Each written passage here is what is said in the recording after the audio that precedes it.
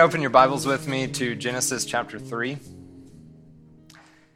We started into this chapter last week. We got about halfway through verse 13. We're going to pick up in verse 14 this week. And I'm really going to do my best to get through the rest of the chapter. It is a dense one. There's a lot here, a lot for us to learn from. So we're going to dive into it. Back in a few verses before you get to 14, Adam has just sinned. He's just eaten of the fruit that was commanded to him not to eat of. And God approaches Adam after that sin as a heartbroken father, not as a cop out to get him. And we see that. God comes to him and says, "Where are you?" And I'm sure that he wasn't, loud and booming, "Where are you?" But he was soft. He was coming to him brokenhearted. "Where are you? What did you just do?" And some will say that there was something intrinsic about the fruit of that specific tree that was harmful to Adam's body. I don't think that's the case. I don't think the fruit was poisoned. Nothing like that. What made it harmful is this in verse 11. "Have you eaten from the tree of which I commanded you that you should not eat?" They broke the command of God. That's what was harmful to them. Eating a poisoned food of any sort doesn't mean that your kids and their kids and their kids will be cursed, right? They're not going to be sick from you getting food poisoning. Nothing intrinsic about this tree made it deadly. It was the fact that God commanded them not to eat of it that gave it deadly consequences. So that's what we're seeing in this passage. In response to God's line of questioning, Adam casts the blame on who? His wife. And we haven't stopped since. But ultimately, that blame was cast through Eve to God. That's the ultimate scapegoat, if you will. Adam blamed God. And that's not where any of us want to find ourselves, in that position. But it's an easy trap to fall into. So God then turns to the woman and says, "What is this you have done?" Adam points to the woman, so God turns to the woman, says, "What is this you have done?" The woman said, "The serpent deceived me, and I ate." She went ahead and passed the blame on to the serpent. It was his fault, and I ate. And that brings us into verse 14, and we'll pick up here. I'll read through the rest of the chapter, and then we'll go back through it in more detail. "So the Lord God said to the serpent, 'Because you have done this, you are cursed more than all cattle, and more than every beast of the field. On your belly you shall go, and you shall eat dust all the days of your life. And I will put enmity between you and the woman, and between your seed and her seed. He shall bruise your head, and you shall bruise his heel.' To the woman he said, 'I will greatly multiply your sorrow and your conception. In pain you shall bring forth children. Your desire shall be for your husband, and he shall rule over you.' Then to Adam he said, 'Because you have heeded the voice of your wife, and have eaten from the tree of which I commanded you, saying, You shall not eat of it. Cursed is the ground for your sake. In toil you shall eat of it all the days of your life. Both thorns and thistles it shall bring forth for you. And you shall eat the herb of the field. In the sweat of your face you shall eat bread till you return to the ground. For out of it you were taken, for dust you are, and to dust you shall return.' And Adam called his wife's name Eve, because she was the mother of all living. Also for Adam and his wife, the Lord God made tunics of skin and clothed them. Then the Lord said, 'Behold, the man has become like one of us, to know good and evil. And now, lest he put out his hand and take also of the tree of life, and eat, and live forever. Therefore the Lord God sent him out of the Garden of Eden to till the ground from which he was taken. So he drove out the man, and he placed cherubim at the east of the Garden of Eden, and the flaming sword which turned every way, to guard the way to the tree of life. That takes us to the end of chapter 3. There's a lot of dialogue from God in this passage. And in most of it, he's telling these three personalities, the serpent, Adam, and Eve, what the consequences of this sin will be. You'll notice that God dispenses their judgments in the chronological order that they sinned. He turns to the serpent first. Obviously, Satan's fall came before he started tempting Eve in the garden. So Satan sinned first. Then he turns to Eve, who actually ate the fruit first. And then to Adam, who took the fruit that he was offered by Eve. So the Lord God said to the serpent, "Because you have done this, you are cursed more than all cattle, and more than every beast of the field. On your belly you shall go, and you shall eat dust all the days of your life." In verse 14, God is addressing this serpent. But in verse 15, it seems that God is addressing the spirit behind the serpent, which we know as Satan. And it seems that he addresses Satan directly there in verse 15. And in some ways, it's hard for us to come to terms with the fact that all of the serpents were in effect punished for Satan just using them as a tool. You know, it may be hard for us to come to terms with that, but we must remember that God created each of the animals for a certain mode of life. You know, some on the ground crawling, the creeping things, some in the water, the sea creatures, some in the air, birds, different modes of life. And just because the serpent is now relegated to crawl along the ground with the other creeping things, doesn't mean that it's any more apt to question God's choice in the matter. The snakes are no more capable of resenting their new lot than the moles, the worms, the insects. Doesn't the potter have power over the clay? He can do what he wills with his creation. And this also could have functioned as some sort of reminder to man that since he was put in charge of God's creation, his actions affect the entirety of that creation. On your belly you shall go. The mere fact that God relegates the serpent to move around on its belly suggests that it wasn't that way before the fall. You know, they must have had some other way to get around, some other type of locomotion. It's been speculated that before the curse, these serpents in the garden stood upright. And this is a very unique thing in the animal kingdom, actually. There aren't many animals that stand upright. Of course, we do, the monkeys do, and maybe a couple of other species. But it's actually a very unique trait. Some others believe that these serpents had some kind of ability to fly.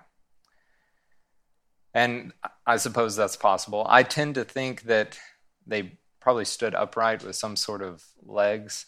But the idea of flying is intriguing because there are cultures around the world, especially in the eastern part of the world, that seem to have a fixation on flying dragons, flying serpents, this sort of idea. And the nations in the East, especially China, we see this idea of a flying dragon in their mythology. So it kind of makes me wonder. I don't know what you make of that, but it is interesting. And you shall eat dust all the days of your life. We're not entirely sure what is meant by this, but on the surface it seems to be talking about other creatures who were fashioned by God from the dust of the ground, or other animals. So the serpent would eat these other animals who were also created from dust. And it could also just mean that they will eat these animals directly off of the ground, because that's where they were. See, so a little bit of mystery in that little phrase, but I think that probably covers it. Now, verse 15. Verse 15 is one of the most remarkable verses in the Bible, in my humble opinion. It lays the foundation for biblical prophecy. And this is the first time that God mentions a coming Messiah. The first time. It really is an important promise, and one that I'm sure Adam and Eve held very dear to their hearts. This idea of a redeemer, someone who would defeat the serpent that had caused them to sin. Even though the future never seemed darker to them, God reassures them here that he has a plan. And he's always had a plan. And it's always been this plan. And we know that he has held this plan from before he laid the foundation of the world. Revelation 13:8 tells us that the Lamb was slain from the foundation of the world. Of course, God knew that Adam and Eve would sin. And when we look at God's omniscience, the fact that he knows everything, we tend to question why God would even create man if he knew that man would sin. That's a question that we ask. The fact that God knows everything all at once tells us that God cannot learn. He already knows all there is to know, and therefore cannot add to his knowledge, which we call learning. So why would he create man if he already knew that they would end up rebelling against him? Well, first, you have to start with the more basic question, why did God create man? And that is before you add the complexity of the question with if he knew they would rebel. So we start with this basic question, we can build on it. Why did God create man? Revelation 4:11 says, "You are worthy, O Lord, to receive glory and honor and power. For you created all things, and by your will they exist and were created." Colossians 1:16 says that all things were created through him and for him. Everything was created for him. That's not that he was lacking anything. As God, he is completely sufficient in and of himself, but he desired something. He desired fellowship with us. The short answer to why did God create us is for his own pleasure and for his glory. It delights him to have a personal relationship with you. And that blows my mind to think about. And since he created you in his image and likeness, it's possible for us to know him on that personal level. Why not stop when he created the plants? Why not stop when he created the animals? Because they were incapable of sharing a meaningful relationship with him like he created us to. We were made for his pleasure and for his glory. Now, God loves us, of course. That's the first thing that they teach you in Sunday school. God loves you.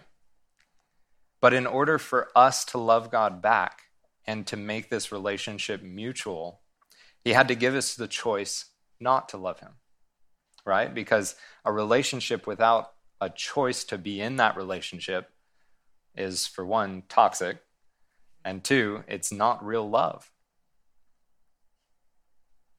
Without a choice, we would be no more capable of expressing love than a robot who's programmed to respond in that way, right? And so enters the tree of the knowledge of good and evil. There was the choice to disobey God, to do life without him. And as long as they didn't eat of that tree, they could live forever in a close relationship with their Creator. But they chose to rebel against him, and because of that, brought sin and death into his perfect creation. Now, there was a problem, because man's sin separates him from an almighty, holy God. And there's no way that man can repair that relationship. They tried making coverings of fig leaves, we saw last week. Man's first attempt at religion, religare, to reconnect. They were trying in their own effort to reconnect with God. We'll see later on in chapter 3, God says, no, it doesn't work that way. See, this is how it has to be. And we'll get to that, a substitutionary atonement, the death of an innocent animal. They brought sin and death into his perfect creation. They tried to cover themselves, but it didn't work. They couldn't repair that relationship with their Creator. I know you probably never thought I'd get back to the original question, but if he knew this problem would come up, why did he create man to begin with? I want you to think about something, okay? Indulge me for a moment. If an almighty God wanted to communicate with his creation that he was powerful, how could he do that? One possible way is just through the creation itself. We know Romans 1:20 says that his eternal power and Godhead can be seen through his creation, through what he's made. Okay? If this same God wanted to communicate his eternality, his existence before time, how could he do so? Well, prophecy is a great way to demonstrate that he exists outside of our time domain. The Bible is full of prophecy. His word is full of prophecy. He writes history in advance. He demonstrates his eternality. Here's the real question. How does God communicate that he is loving? One more aspect of his character. How does he communicate that he's loving? How about by tabernacling among his creation and dying on their behalf? Asking for nothing in return except a relationship with them. Does that get the point across? Of course it does. Better than anything else could. Of course, his judgments are unsearchable and his ways are past our finding out, as Romans tells us, but we can begin to see a glimpse of God's heart in this. He wanted you. He wanted to display his love for us. Again, this is for his glory, and he alone is worthy of that glory. You know, if I tried to seek glory, that would be woefully misplaced because I don't deserve glory. But if God seeks glory, that's perfect and wonderful because he deserves it.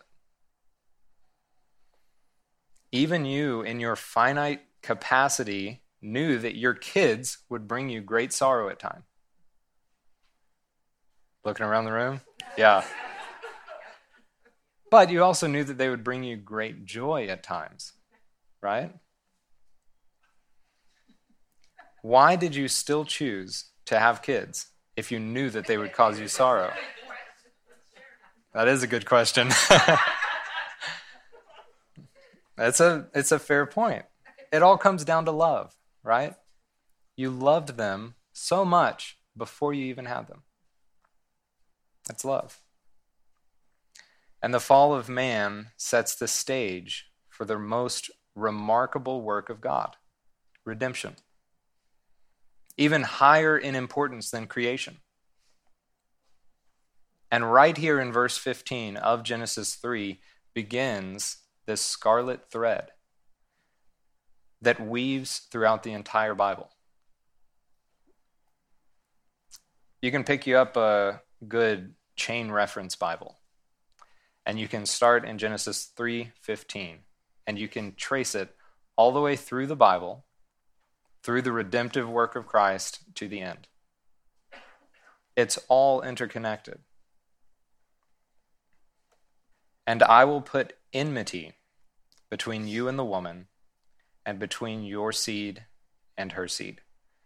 He shall bruise your head, and you shall bruise his heel.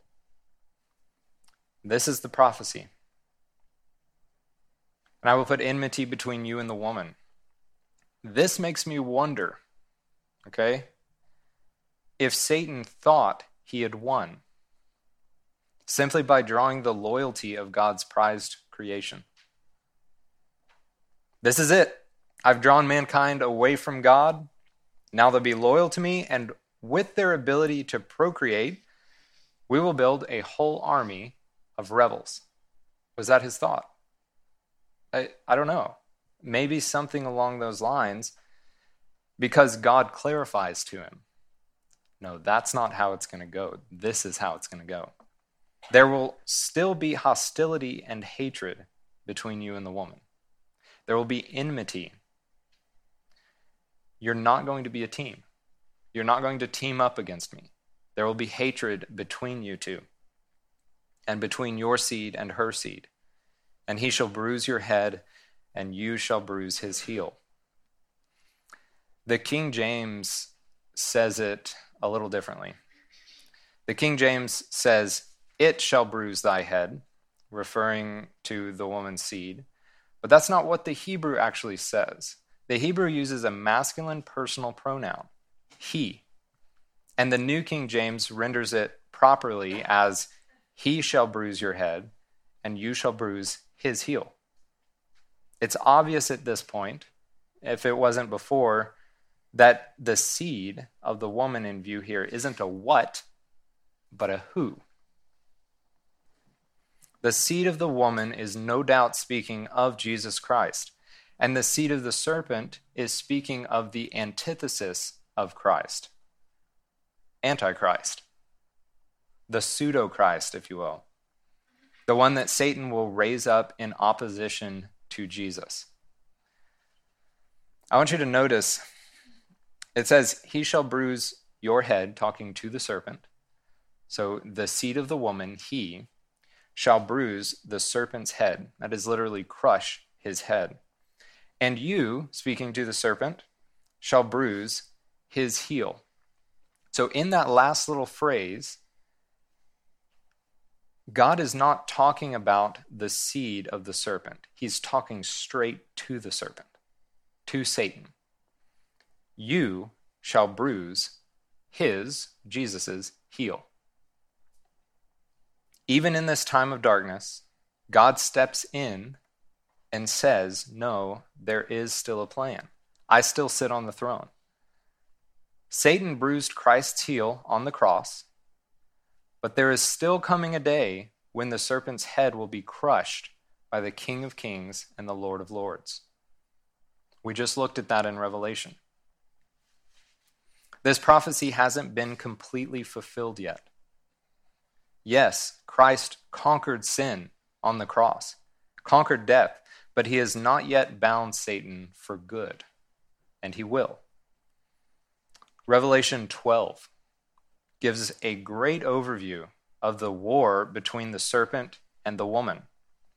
And I'm not going to spend any time this morning going through Revelation 12, but I'd encourage you to go back and listen to the recording of that chapter to get a refresher if you're interested. It just outlines the history of Israel, basically. We see the woman in Revelation 12 is Israel, and we see the dragon, which is the serpent of old, Satan. So check that out if you would like. Now, after delivering this prophecy to Satan, God turns to the woman. In verse 16, to the woman, he said, I will greatly multiply your sorrow and your conception. In pain you shall bring forth children. Your desires shall be for your husband, and he shall rule over you. If conception and childbirth would be painful after the fall, what would conception and childbirth look like before the fall? We have no reference point for that. What do we have? Drive-through delivery stations? Just drive through, pop them out, and you're on your way? Is that what it would be like? We don't know. Of course, Adam and Eve didn't have any children until after the fall. So there's no record of any childbirth before the fall. I wonder what it was like.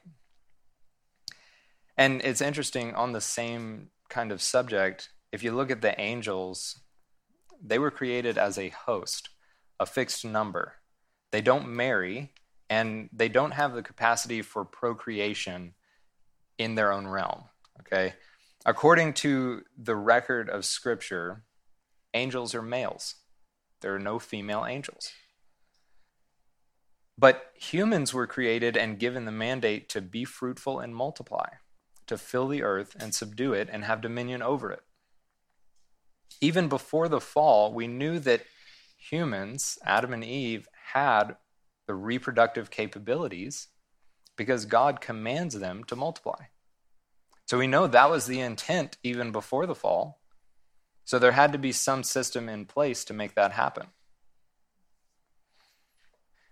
And we know that there was no pain, no sorrow, no death before the fall, which would include during the process of childbirth. But we have no idea what that may have looked like. I'm still shooting for the drive-thrus. I think that would be great.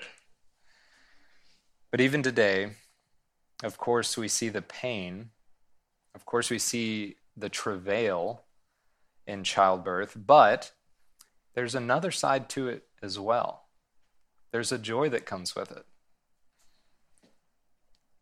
The moms in the room will tell you that it's worth it. I hope I'm right. Would you all say that it's worth it? Yeah. It's worth it. When you hold your newborn for the first time. Jesus encapsulates this feeling when he speaks to the disciples in John 16:21. He says, a woman, when she is in labor, has sorrow because her hour has come. But as soon as she has given birth to the child, she no longer remembers the anguish for the joy that a human being has been born into the world. Isn't that a good way to say it? I couldn't think of how to say it. Obviously, I've never experienced it, but I couldn't think of a good way to say it. So I went looking for a way to say it, and I found that. And there you go. Now, this next phrase confuses a lot of people, but it doesn't need to be complicated. God says, your desire, to Eve, shall be for your husband, and he shall rule over you. God is telling Eve that there will be a fight for headship in the marriage. Because of sin, the woman will desire the role of her husband as the head of the house. But it is God's design for the husband to rule over the wife. And please don't come after me. It's biblical. It's right here. The same phrase is used by God when talking to Cain in the next chapter, Genesis 4, verse 7. And if you do not do well, sin lies at the door. Here it is. And its desire is for you, but you shall rule over it. It's the same phrase, talking about something slightly different. God says to Cain, sin will want to rule over you, but you're going to rule over it. And to Eve, God is saying that in the context of marriage, there's going to be a problem. There's going to be friction. You'll want to rule over your husband, but he's ultimately going to rule over you. There's going to be that power struggle in your relationship. God tells us in his word what this relationship of marriage is supposed to look like. And there's plenty of passages that you can go through. Ephesians 5 comes to mind. There are plenty of places you can go to see what this relationship is supposed to look like. It's a constant sacrifice on both of our parts, the man and the woman. And it doesn't come naturally to sacrifice for your bride. Just being honest. It doesn't come naturally. because we have this sin nature. We talked last week about Adam being treated by God as the head of the family. God didn't turn to Eve and say, "Where are you? What is this you have done?" He turned to Adam, even though Eve had sinned first chronologically. Adam was in charge. He was the head of his family. And that's the role of a husband. Now, don't come at me yet, because God also requires a lot from the husband. He calls us to love our wives like Christ loves the church. What does that mean? That means that we are supposed to love our bride sacrificially, without expecting anything in return. That's the kind of love that Christ bestowed upon the church. Christ literally died for his bride. I will be the first to tell you, and Summer will be the second, that I haven't lived up to this standard yet. I haven't made it yet. But that does not move the goalposts. The goalposts are fixed. This is the standard. And this is what we're shooting for. This is still the biblical standard for husbands. Verse 17. Then to Adam he said, "Because you have heeded the voice of your wife, and have eaten from the tree of which I commanded you, saying, you shall not eat of it." And he goes on, "But please don't make the mistake of taking this to mean don't listen to your wife." It's not what it's saying. You should listen to your wife. However, if your wife asks you to sin, to go against what God has already told you is right, don't listen to your wife. Right? That's what happened to Adam. He did something that she told him to do that was against what God told him to do or not to do. That was the problem here. Summer has been counting the number of times she's been right recently. And let me tell you, it's been a lot. And that was the impetus for counting. She just lets me know, right? She's like, "Oh, there's another one. I was right." And I say this jokingly, but your wife really does have a lot to offer. And she has a lot to offer me. In fact, God does use your wife to get at you sometimes, just like he uses you to get at your wife. This whole process of marriage is a process of sanctification, right? God is conforming us into the likeness of his Son.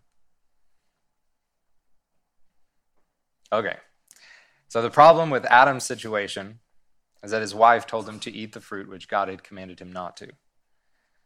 So God goes on to tell Adam the consequences of that transgression. So now God is turning from Eve to Adam. And I've got a graphic for you that shows some elements of this curse. This curse on man was fourfold. First, sorrow. There was sorrow resulting from the futility, from entropy, as we'll see. The second is pain and suffering. There was pain and suffering that was signified by the thorns, which hinder man's ability to provide a living for his family. And then the sweat or tears of man, struggling against this newly hostile environment. And the last element of this curse that we'll see in the following verses was physical death, which would eventually prevail in every man's body. Every man from Adam forward would die, save for two, right? It's another topic. Physical death. Death would end up taking man back to the dust where he came from. And in Revelation 21:4, we see the consummation of this curse, the end of this curse, when God withdraws it. Let's read Revelation 21:4. And God will wipe away every tear from their eyes. There shall be no more death, one of our elements, no sorrow, another one of our elements, nor crying. There shall be no more pain, for the former things have passed away. That's what we're looking forward to when the curse is removed. Cursed is the ground for your sake. In toil you shall eat of it all the days of your life. Both thorns and thistles it shall bring forth for you, and you shall eat the herb of the field. This curse specifically falls on the ground. This word, translated ground, is also used for land and earth, the basic material of God's physical creation. It's all encapsulated in this word, Adamah. This seems to be when the earth was subjected to the bondage of corruption that Paul talks about in Romans 8:21. We know that today as entropy. The second law of thermodynamics basically states that everything is going downhill. In other words, disorder is constantly increasing. And disorder is another way to say this fancy word, entropy. The land that readily produced food for man before was now going to produce thorns and was going to be more reluctant to yield its fruit. The man would have to work the ground in toil to see any return from the land, whereas before God had set him in this garden that was already cultivated, that had already produced mature fruit for him to eat. Now he has to toil. Verse 19, in the sweat of your face you shall eat bread till you return to the ground. For out of it you were taken, for dust you are, and to dust you shall return. Of course, there is both a historical and a scientific truth here. The same elements that make up the dust are also found in man, in our bodies. And it's interesting to me that both secular scientists and Christians agree that man originally came from dust. Of course, secular scientists say that we were constructed from stardust through unguided natural processes, while we as Christians, believing in the authority of the Bible, would say that we were formed by dust by a very personal, creative act of God. So they're not the same thoughts by any stretch of the imagination, but both groups see dust as man's elemental origin, right? We both come from dust. And when we die and are laid into the ground, our physical bodies, our tents, are decomposed. And the elements that once made up your body return to the ground. No doubt, for dust you are, and to dust you shall return, is a very accurate statement scientifically. All right, I'm going to read this poem for y'all. It's called Reincarnation, and it's by a cowboy poet, Wallace McCrae. Okay, bear with me. What is reincarnation? A cowboy asked his friend. Why, it's something that happens when your life has reached its end. They comb your hair and wash your neck and clean your fingernails and lay you in a padded box away from life's travails. Now this box in you goes in a hole that's been dug into the ground, and this here reincarnation starts once you're planted neath the mound. Now pretty soon the clods melt down along with the box and you who are inside. And then you're just beginning on your transformation ride. And then one day some grass will grow upon rendered mound, until one day on your molded grave a little flower is found. Then say by chance a horse should wander by and graze upon that flower that once was you and now has become your vegetative bower. Now that posy that the horse done ate, along with all the rest his feed, becomes fat and bone and muscle, essential to the steed. But some is consumed that he can't use, and so it finally passes on through, and just lays there on the ground, this thing that once was you. And then I seize this on the ground, and I wonder, and I ponder at this object that I've found. And I begin to think about reincarnation and life and death and such. And I come away concluding, old pal, why, you ain't changed that much. And that fit right in with returning to the dust. So I had to do it. I actually didn't plan on that, but I thought of it just now. So you're welcome for that gift. I think it's hilarious. And obviously, reincarnation isn't real, but that was funny. Okay, we're going to refocus here. Verses 17 through 19. I want to leave you with this. Christ is called the last Adam in 1 Corinthians 15:45.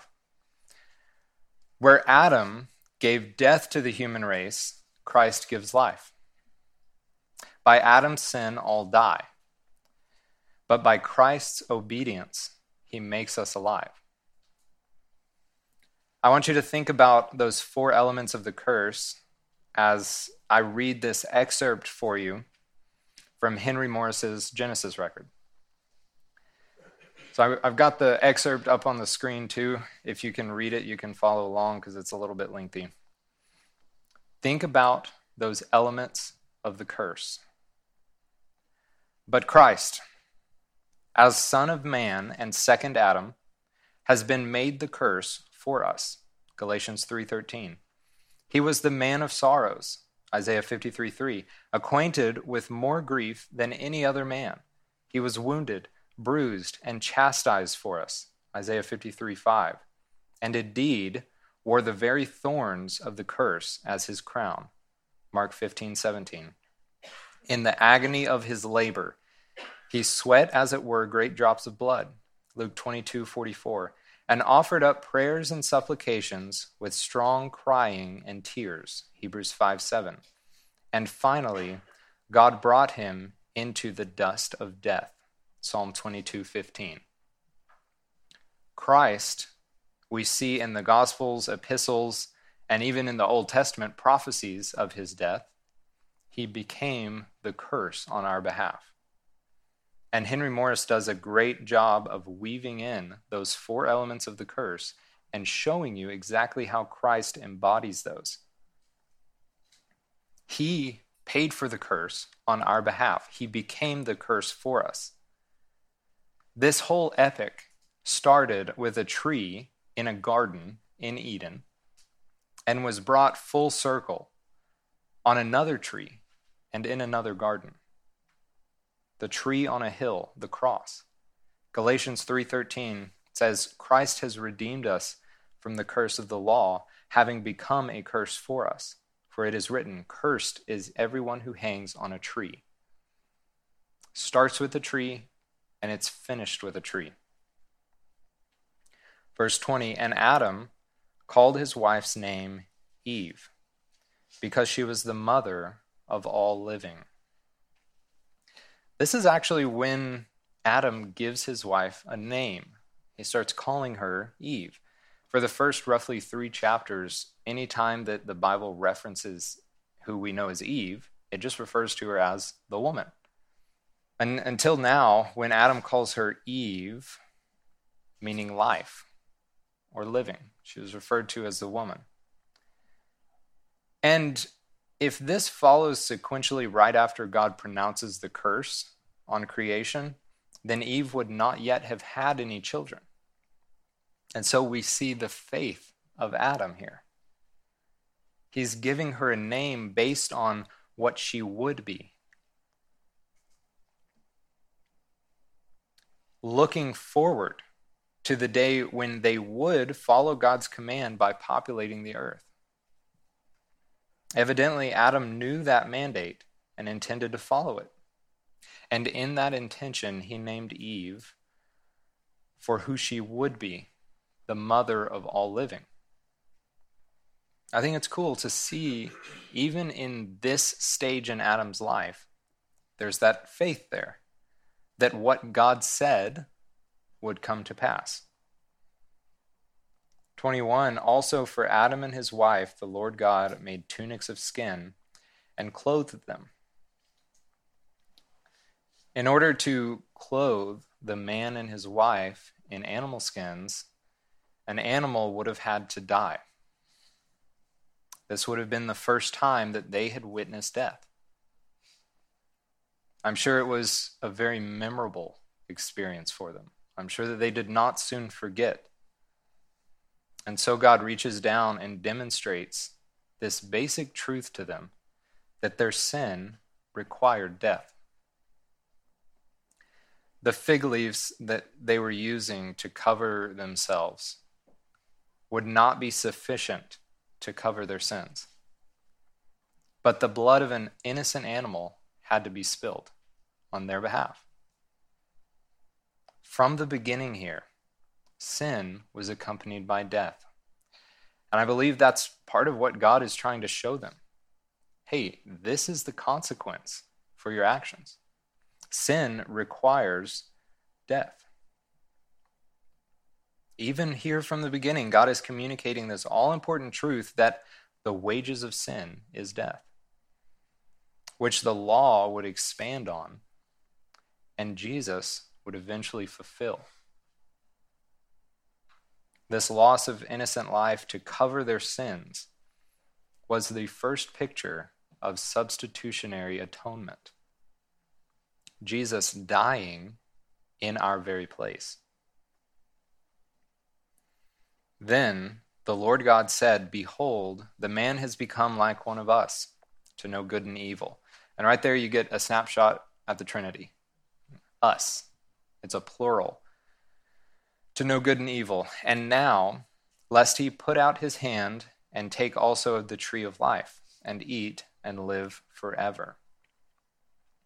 Revelation 22 tells us that we will someday have free access to that tree of life. That is in the New Jerusalem. But that's after we've received our glorified bodies and we've entered eternity. Imagine if man, in our current fallen state, got our hands on this tree of life. We ate it, living forever in this fallen state. Look around. Look at the news. And imagine being stuck in this insanity forever. Obviously, God doesn't want that for us either. So he takes away our access to this tree when Adam sins, so that we couldn't eat of it. Again, he's not putting these rules in place to keep Adam and Eve from having fun, right? He's acting as a loving father would, putting in place rules that are intended for the protection of his children. Therefore, verse 23, the Lord God sent him out of the Garden of Eden to till the ground from which he was taken. So he drove out the man, and he placed cherubim at the east of the Garden of Eden, and a flaming sword which turned every way to guard the way to the tree of life. As I read these last two verses, I want you to pay attention to the verbs that are used to describe God's action in kicking them out of the garden. Okay? Therefore, the Lord God sent him out of the Garden of Eden to till the ground from which he was taken. So he drove out the man. Sent to drove out. What does that tell us? At first, it seems that God asked Adam to remove himself from the garden. But Adam was reluctant. He kind of drug his feet a little. And God had to drive him out. I'm sure that Adam wouldn't have wanted to leave. Of course, it was a place that God had specifically prepared to meet Adam's every need. A wonderful place, I'm sure. But Adam couldn't stay. And so, I imagine Adam being driven out of the garden, stepping out into an empty, fallen world where decay had already begun to work. It seems that entropy started off very quickly, very strong, to bring creation down into a fallen state, and then it kind of evened out throughout time. And we see it today as sort of a slow, nagging process of aging, process of decay, things breaking down. There were no humans on the planet besides the man and his wife. Talk about loneliness. And talk about having to cleave to your spouse. That would be the ultimate test, being thrown into a barren world with nobody else besides you and your spouse. They had to fend for themselves and eke a living out of this ground that was now hesitant to produce for them. Wilder Smith believes at this point God drives man out of eternity and into time. He thinks the answer to why is there suffering begins right here. It's suffering that drives man back to his Creator. If he had left us in the garden where every need of ours was met, would we feel the need to come back to him? Something for you to chew on this week. Of course, we look at this passage and we don't see Adam immediately keeling over dead, but there is immediate death. The truth is that he did surely die, just as God said would happen. Even physically, he began the process of death immediately. And each one of us, the moment we're born, we begin to die. He began to age, and his body began to deteriorate. But, even more importantly, he died spiritually. There was a spiritual death that happened immediately. His fellowship with God was broken, and he was separated from his Maker. A holy God, and now a sinful man, and a great chasm separated the two. He had sinned. He experienced what we call, and the scripture calls, a spiritual death. And this is why Jesus speaks to Nicodemus about being born again. You can find that in John 3. And that's the conversation in which the famous verse, John 3:16, occurs. Jesus talking to Nicodemus. And we commonly use this term born again, but I'm afraid that we don't always understand what it means. When we're reborn, or regenerated, as some would say, we become a new creation in Christ. Completely made anew. Not just kind of buffed up, shined, put a new facade on, but we become a new creation. Paul tells us in 2 Corinthians 5:16, "Therefore, if anyone is in Christ, he is a new creation. Old things have passed away. Behold, all things have become new." The problem goes back to Adam's sin. But God, who is rich in mercy because of his great love with which he loved us, even when we were dead in trespasses, made us alive together with Christ. That's from Ephesians 2:4 and 5. Being born of the flesh, the first birth, makes us children of Adam. And we share in his corruption. We need a second birth, a spiritual birth, to become children of God.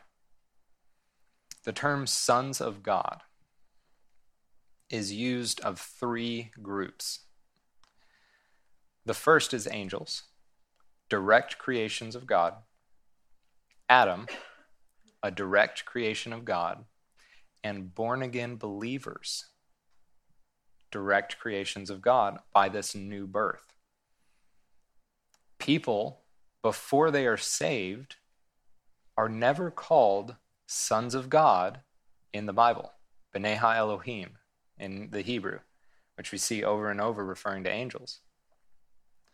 Every time that term is used, it speaks of a direct creation of God, and it's used of the born-again Christian. A direct creation of God. And I rejoice for that, because our silly little fig leaves are not enough. It took the death of God himself in our place. The Lamb that was slain from the foundation of the world. I rejoice for that. What a gift. What a gift it is that he would allow us to come back into fellowship with him after rebelling against him. While we were still sinners, Christ died for us.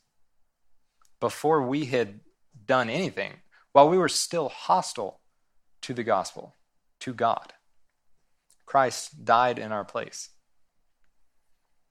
That's the wonderful news that we celebrate. That's the gospel of Jesus Christ.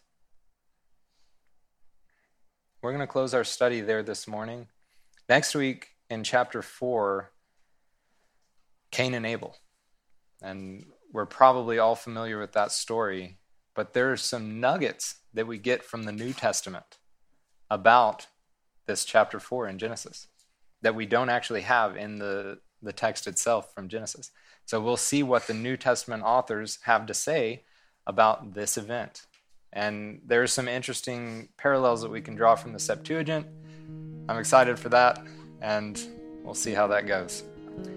If you would, please pray with me as we close this morning.